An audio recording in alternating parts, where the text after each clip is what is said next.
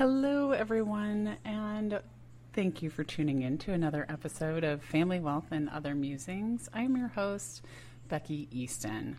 Now, getting your business off the ground can be challenging in many ways, but perhaps the most challenging aspect of launching a startup involves funding your business in the early stages.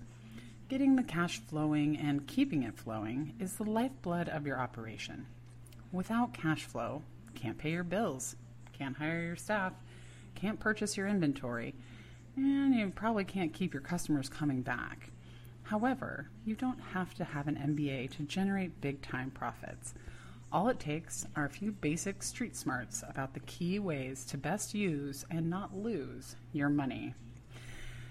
So again, with a quick disclaimer that I am not your attorney unless we have an agreement to that effect. This is meant to be just general advice, not specific legal, business, financial, or tax advice tailored to your particular situation.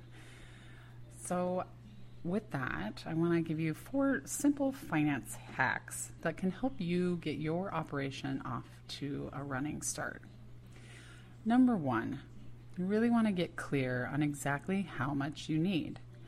Far too often, new business owners launch their operation without a clear understanding of exactly how much money they need to make in order to meet their basic financial needs. But this is a recipe for failure. By establishing clear goals based on the reality of how much revenue you actually need and how many clients or sales you need to generate that revenue, you'll be able to stay focused on taking the actions you need to achieve your financial goals, rather than wasting your time, energy, and attention wondering what you should be doing. When you work with a personal family lawyer or a family business lawyer, you can review and support you to update your company's financial needs on a regular basis using a process called money mapping. And from there, can help you determine if your business is properly structured to meet those basic financial needs. Number 2, you want to explore alternate sources of capital. It used to be that if you wanted to start a business, you went to your local bank and took out a small business loan. Local bankers often knew you by name and were excited to help get locally owned businesses off the ground. But times have changed. Today, local banks are rare, and without a successful track record and minimum monthly revenue, most bankers have little interest or ability to finance your fledgling operation. Given this, you may need to seek alternative financing. Fortunately, you have an array of options you may not have considered, from crowdsourcing and peer-to-peer lending to invoice funding and purchase order financing. There are numerous financing options to help solve your money startup issues. One little-known option involves using multiple business credit cards with 0% interest rates as a source of investment capital. Known as credit card stacking, in the right circumstances, such financing can be highly effective, yet underutilized source of small business financing. To learn more, reach out. I'll insert a link in the description. Reach out for a video to watch from familybusinesslawyer.co, and they'll walk you through that process. So sure to check that out. I don't have a bit.ly link set up for it just yet, so I can't give you one right away, but I'll be sure that I get this saved in the bio or in the about section. So number 3, you want to hire independent contractors. And while using independent contractors might not seem like a financial hack, it's actually one of the most valuable. In the not-so-distant past, most businesses relied on a mix of full and part-time employees to manage their day-to-day operations. But hiring, training, and firing employees is an entire job in itself, as you may have already learned the hard way. Because you likely have limited resources, money, time, and infrastructure, when launching your startup, using independent contractors on a project-by-project basis can be a lifesaver. By relying on contractors for specific tasks that you either don't have time for or aren't qualified to perform, you can make your business much more productive and cost-effective. Plus, with the advent of gig economy and online work-for-hire platforms, finding qualified independent contractors is easier than ever.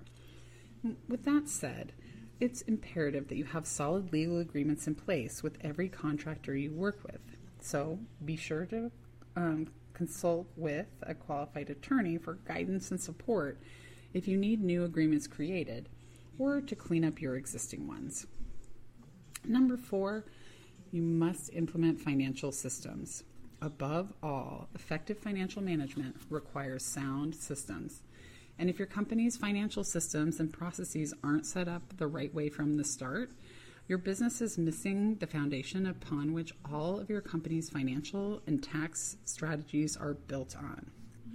I definitely recommend working with a family business lawyer here because they'll specialize in supporting startups to set up effective financial systems.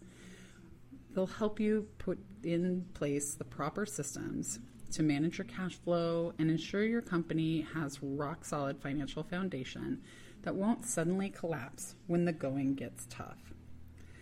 Getting a handle on your finances will not only prevent